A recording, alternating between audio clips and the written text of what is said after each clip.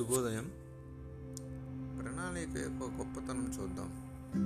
ప్రణాళిక అనేది కేవలం మానవులకు సంబంధించింది మాత్రమే కాదు. ప్రణాళిక అనేది ప్రకృతిలో అంతర్భాగమైన సృష్టి. ప్రణాళిక లేకుండా సృష్టిలో ఏదీ జరగదు. చెప్పాలంటే అసలు సృష్టి ఒక మహాప్రణాళిక. వండాలన్నా కానీ ఒక ప్రణాళికమైన పద్ధతిగా చేయటం అవసరం. ఎలా అంటే ముందుగా పొయ్యి వెలిగించాలి, పాత్ర ఉంచాలి, నీరు పోయాలి, కడిగిన బియ్యం వేయాలి, నియమిత సమయం వరకు అగ్నిని మండించాలి. కాలికి షూ వేసుకోవాలంటే ఒక ప్రణాళిక జరిగి తీరాలి. ముందుగా బూట్లు, కాళ్ళు శుభ్రం చేసుకోవాలి, సాక్స్ వేసుకోవాలి, బూట్లు తొడుక్కోవాలి, లేస్ బిగించి కట్టుకోవాలి. ఈ రెండు విషయాల్లో ఏ ఒక్కటి ముందు వెనకది ముందు అయినా ఆ కార్యం పూర్తి కాదు. ప్రపంచంలో ఎంత చిన్న పైన కానీ ప్రణాళిక అనుసరించడం వల్లనే పూర్తవుతుంది.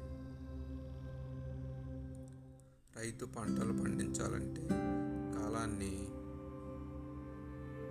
ఏ వాతావరణాన్ని బట్టి ఏ రోజు విత్తు నాటాలి, ఏ రోజు కలుపు తీయాలి, ఏ రోజు మందు కొట్టాలి, ఏ రోజు కోత కయ్యాలి అన్న ఒక క్రమబద్ధమైన ప్రణాళికతోనే సాధ్యం. దీనిని బట్టి మనకు అర్థమయ్యే విషయం ఏమిటంటే ప్రణాళిక రచన లేకుండా ఏ పని పూర్తవదు. మీరు మీ లక్ష్యాలని పూర్తి చేయగలనన్న గొప్ప సంకల్పం ఉన్నట్లయితే నీకంటూ ఒక ప్రణాళిక సిద్ధం చేసుకున్నారా లేదా చూసుకోండి. అన్నం వండాలంటే నీరు, పాత్ర, అగ్ని 4 ఖచ్చితంగా ఉండాల్సిందే. బియ్యం లేకపోయినా లేక నీరు లేకపోయినా ఎలాగోలా సర్దుకొని వండేద్దాం అనుకుంటే కుదరదు. ఖచ్చితంగా అన్నీ వండి తీరాల్సిందే. అదేవిధంగా లక్ష్య సాధనలో ప్రణాళిక అనేది అతి ముఖ్యమైన మూలకం. ప్రణాళిక లేకుండా ప్రయత్నించడం అంటే బియ్యం లేకుండా అన్నం వండడానికి సిద్ధమవటం లాంటిది. అసలు ప్రణాళికను పాటించకపోవటం ప్రకృతి విరుద్ధం. ఆ పని ఎన్నటికీ సజావుగా జరగదు. విజయం పట్ల ఖచ్చితంగా శ్రద్ధ కలవారైతే ప్రణాళిక తయారు చేసుకోవాల్సిందే. క్రమబద్ధమైన ప్రణాళిక లేకపోతే ఏం జరుగుతుందో చూద్దాం. సమయం వృధా అయిపోతుంది. ఈరోజు ఏ గంట చేయలేక నీకు తెలియకపోతే నువ్వు చేయడానికి ఏమీ ఉండదు. ఇక సమయం అంతా అనవసరమైన పనులకే ఖర్చు అయిపోతుంది. ప్రణాళిక లేకపోతే అవసరమైనవి నీ జీవితంలో వస్తాయి.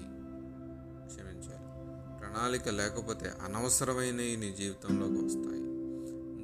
ముఖ్యమైన పని చేయాల్సిన పని మీకు అవగాహన లేకపోతే మీ సమయాన్ని, డబ్బును మీకు అవసరం లేని వాటిని కేటాయిస్తారు.